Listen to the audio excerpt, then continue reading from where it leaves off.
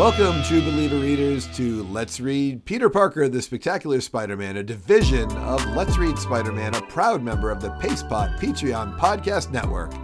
If you like this podcast, you may also enjoy a podcast for people looking to learn a new skill.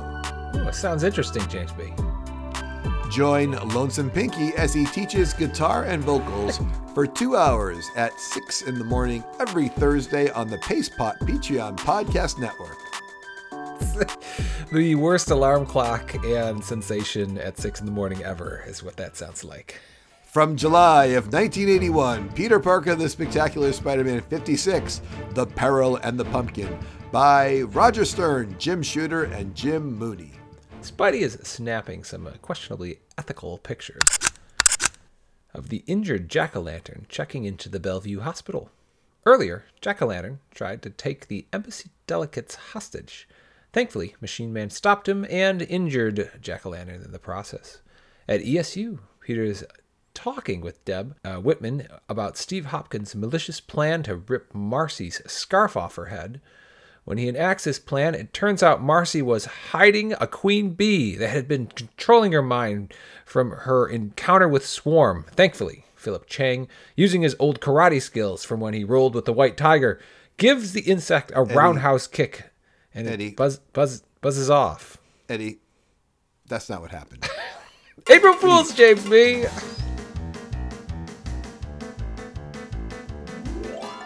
Oh, I see we're doing an April Fool's episode. So much fun. Wonderful, Eddie. That's wonderful. That was a good April Fool's joke, though. Oh, well, thank you. You did a nice job creating that storyline. Listeners, if you've been following us, you know she has been wearing a variety of headgear. So when Steve pulls off her wig, she doesn't have a bee controlling her mind. We just find out that she can't dye her hair anymore, and she's embarrassed that she's a brunette. We need a brunette anyway. Marcy, this is probably a good thing to separate you from the other blondes. Yeah, it is. Back to the story. When Jack-O-Lantern wakes, he takes the hospital hostage. One of the hostages is Nathan Lubinsky, Aunt May's fiancé. So Spidey sneaks into the hospital. He clumsily gets caught sneaking, but frees the hostages just before they're killed and defeats Jack-O-Lantern. Eddie, let me describe for the listeners Jack-O-Lantern. He is Ghost Rider with a flaming pumpkin head instead of a skull. James B., let me describe Jack-O-Lantern's form of movement. It's the pogo platform. Substantially less cool than Ghost Rider's motorcycle. This is like a thing you would find in a children's toy store. It just has like a bouncy bottom and a flat top. The most hilarious form of transportation possible.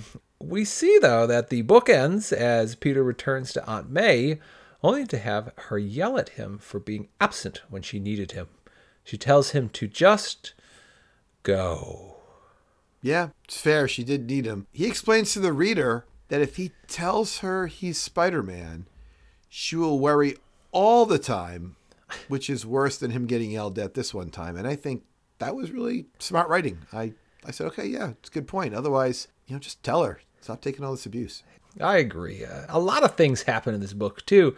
Spidey is warned by his least favorite cop, Officer Keating, who I'm glad to see. This is another side character we've seen several times. I did not remember Officer Keating, to be honest.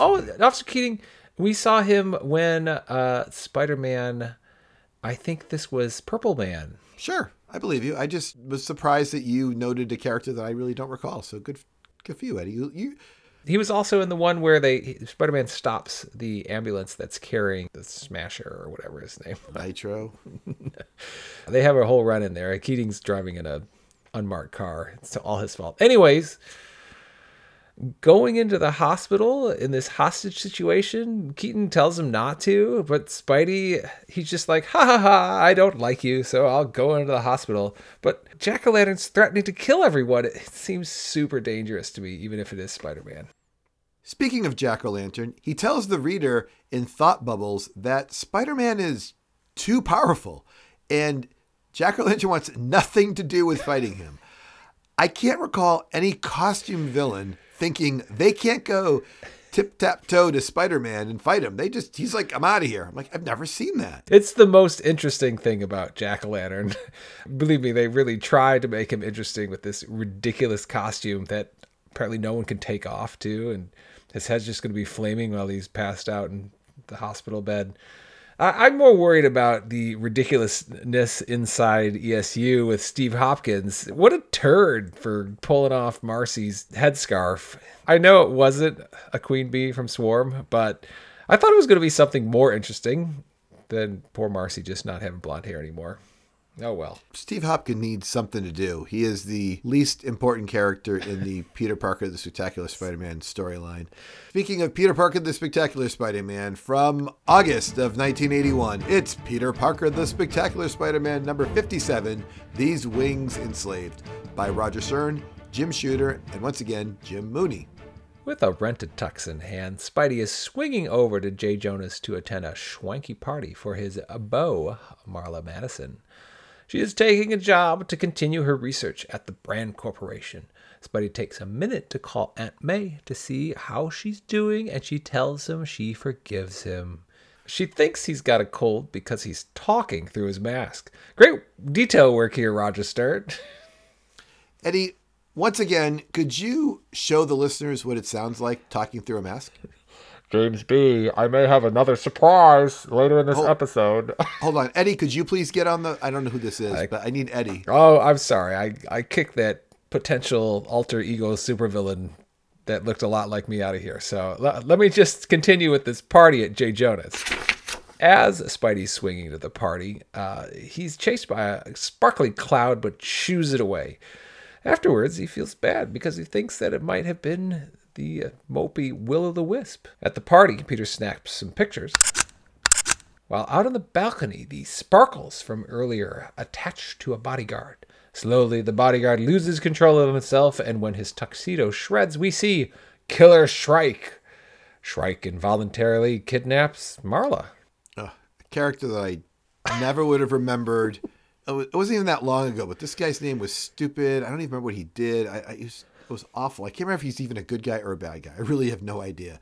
But let me explain this. You said did you say he involuntarily kidnaps Marla? Yes. Will-O-The-Wisp potential character is possessing Killer Shrike somehow through Killer Shrike's special energy, like armbands or something. Yeah. Which allows him to take control of Killer Shrike, and Will-O-The-Wisp needs Marla to help him, so he has Shrike grab Marla and fly off to Brand headquarters, which he's supposed to work because they have the machines and she has the brains, and Will-O-The-Wisp is going to try to put himself back together again. But Will-O-The-Wisp is one of those anti-hero, like, oh, I was doing bad, but I didn't really know it because I'm really a good guy. So we're supposed to be pulling for him. Forced to do bad last time we saw him. It's true. And I'm just mentioning that because in theory, this book is about a good guy controlling another good guy, kidnapping a good guy to free a good guy. Correct? That would be right. There's not a lot of villains going on here. Right. And if there's going to be any fighting going on, it's because Spider-Man's going to have to defend all these good guys against probably good guys, honestly. So you can explain the rest of the story. I won't interrupt till the end. I'll just note that it's hilarious that Shrike can kind of talk consciously, although can't control his body through this whole scenario. Well, Shrike brings Marla to a mysterious room at Brand headquarters. This is where she's going to work, where she sees machinery she didn't know existed, along with Dr. Spencer Smythe. In synchronicity, Smythe and Marla realize Will-O-The-Wisp is trapped in Shrike's suit. Spidey shows up and Shrike's suit attacks, but Spidey knocks out Shrike. His suit continues to fight him, actually. Spidey webs up some Brand goons and CEO Melvin, who are the only villains in this, while Marla and Smythe reform Will-O-The-Wisp, and Old Wispy destroys the facility. Marla and Smythe groggily come to, and after working together so intensely, Smythe realizes Marla is his long-lost daughter. J. Jonah vows an investigation into Brand Corporation for endangering Marla. And there we have it, folks. Turns out Marla Madison was the daughter of Spencer Smythe. I told you, Kevin Eddie, Ewing. No, you were once again mistaken, Eddie. There was no Spencer Smythe in this story. Eddie, Kevin Ewing is never wrong. Yes, we will not be questioning him. April Fools again. James B. Something that was true was I never thought anything about Will-O-Wisp or Shrike would intrigue me, but Wisp's control of Shrike's suit was really fun. Particularly Shrike fighting unconscious. More points for Roger Stern. Wait, just so I understand, are we going to have April Fool's lies throughout this? No, I'm clearly done after this. Okay, because we have like 3 more books, and I have to read more closely if you're going to keep putting in these lies. Well, hopefully there's not one in this next book, which is from September of 1981. Peter Parker, The Spectacular Spider-Man, 58. Ring Out the Old in the New by Stern, John Byrne, and Vince Coletta. While Peter's making a new friend on ESU's campus, Greg Salinger, the Ringer is breaking into the Tinkerer's old lab to find his costume. Unfortunately for him, an even stronger character breaks the wall down, knocks out the Ringer, and kidnaps the Ringer and takes some of his own gear. Eddie, the Ringer wears a green costume with orange circular like ring straps, probably metal. It could be leather. It's hard to really be sure. But all around him, he has like 2 also around his head that make a visor. So just picture a guy with a lot of green with a lot of orange G.I.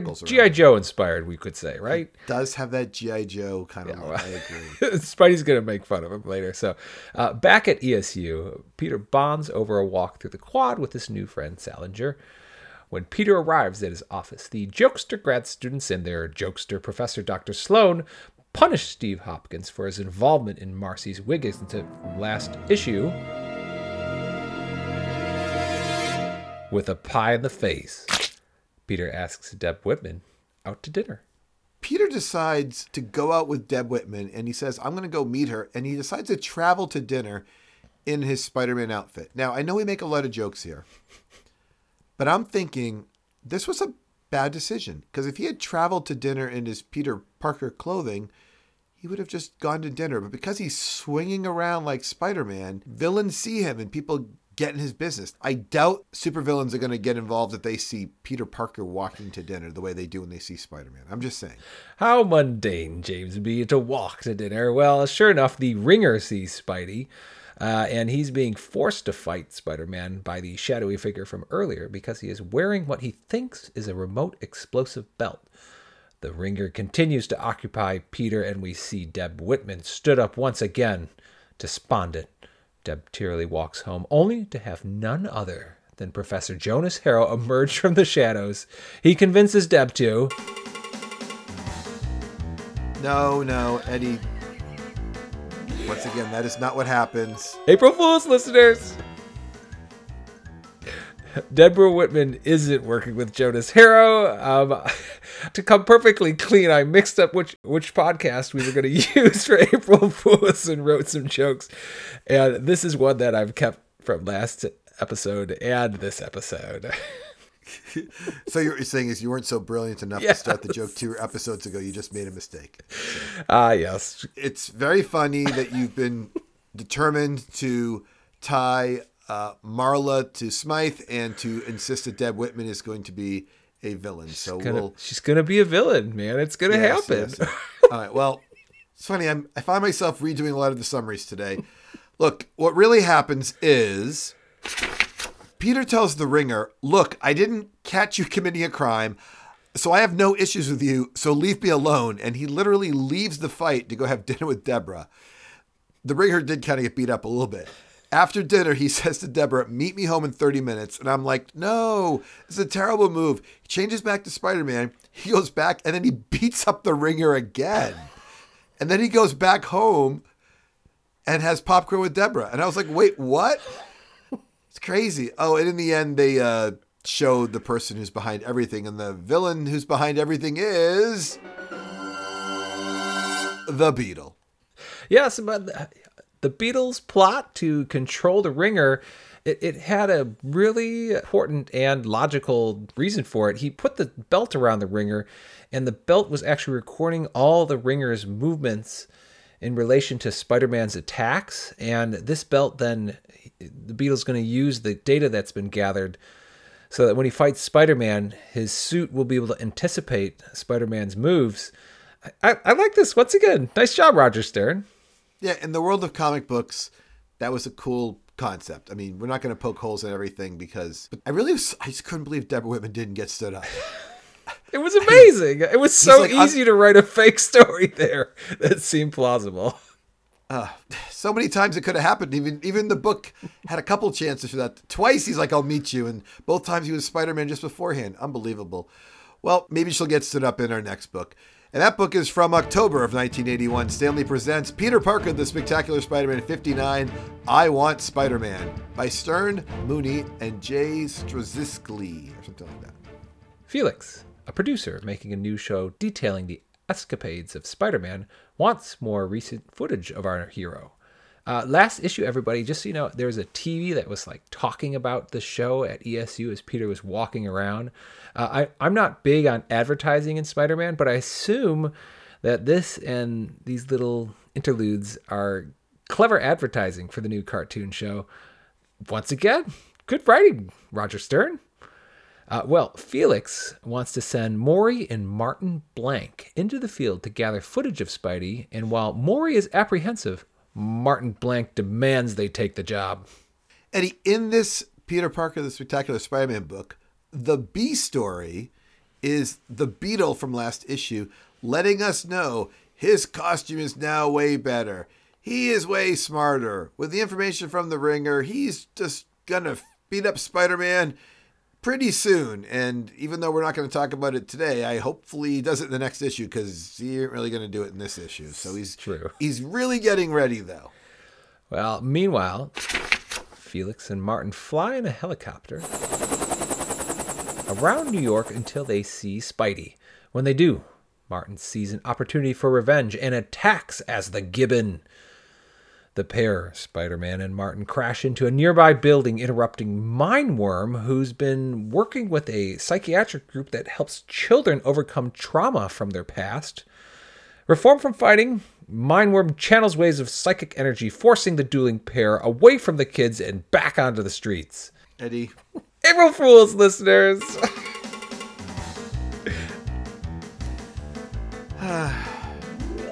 What actually happens is the Gibbon attacks, and Spider-Man says, "Why are you attacking?" And he's like, "I'm a Gibbon, and you're going to show I can fight you." And he's like, "Why? Stop fighting me. Just stop being a jerk." And he's like, I don't want to fight you.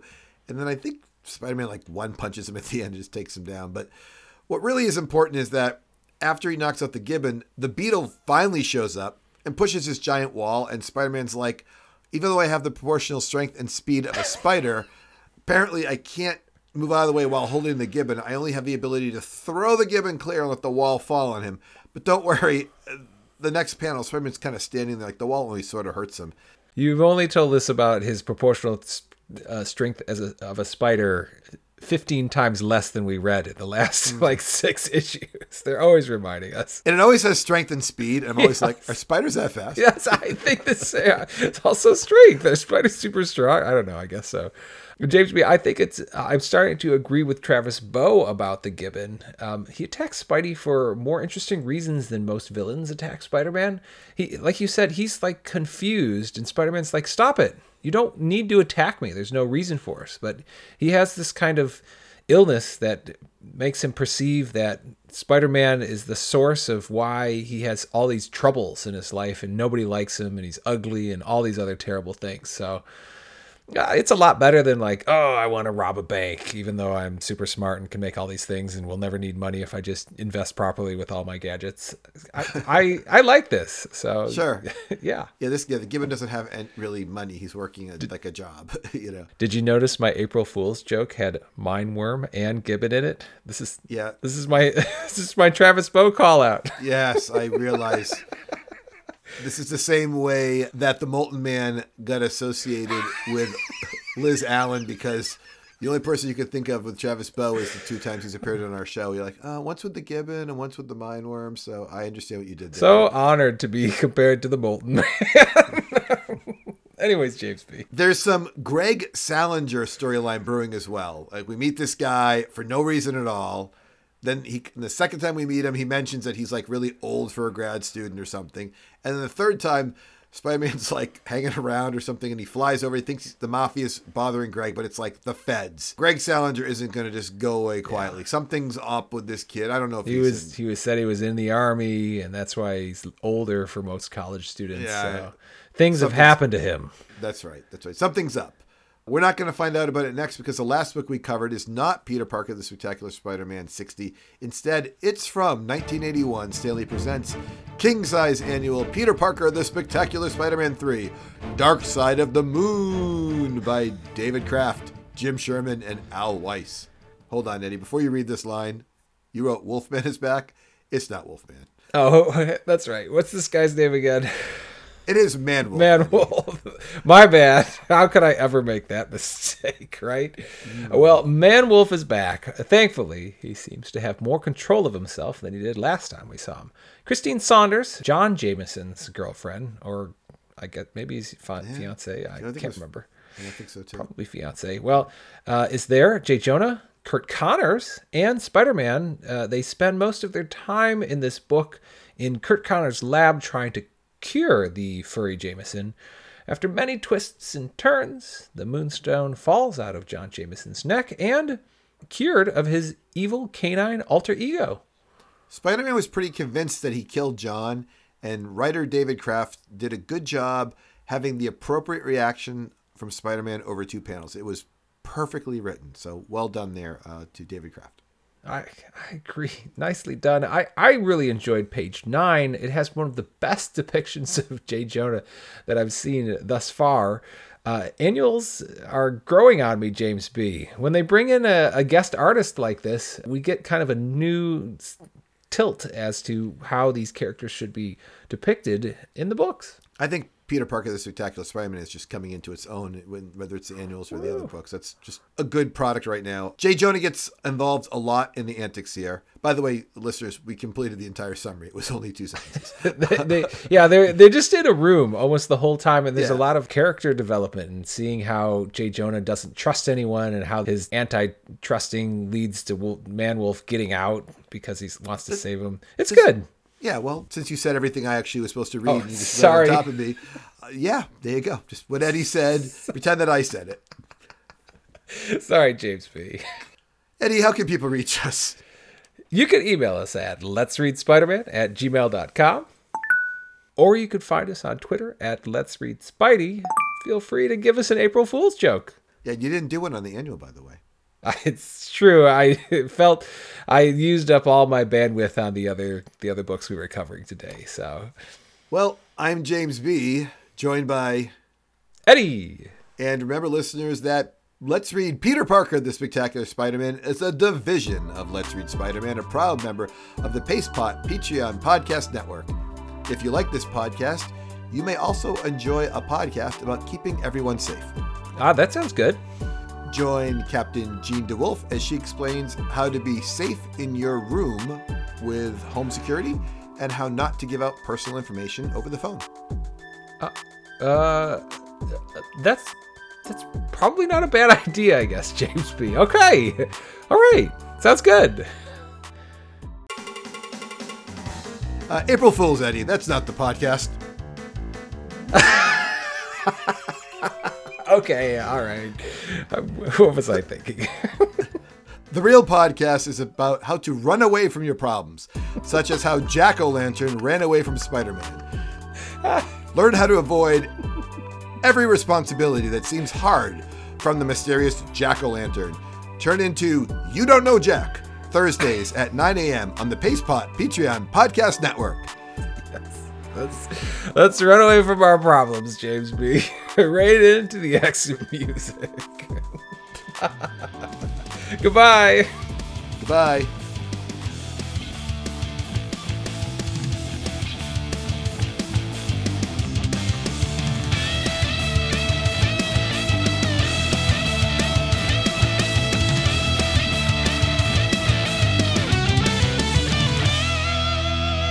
Eddie, I have a story for you.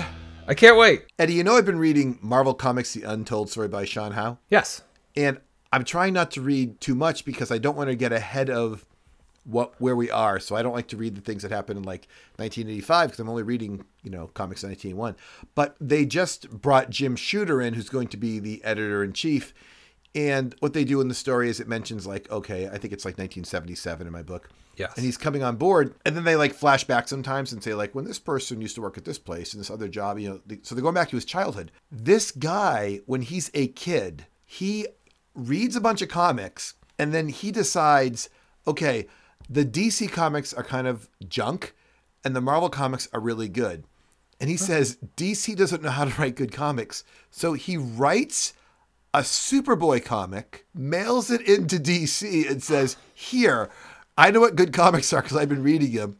Go ahead and print this. Wow. And they print it. He gets credit for writing a story at age 13, Eddie.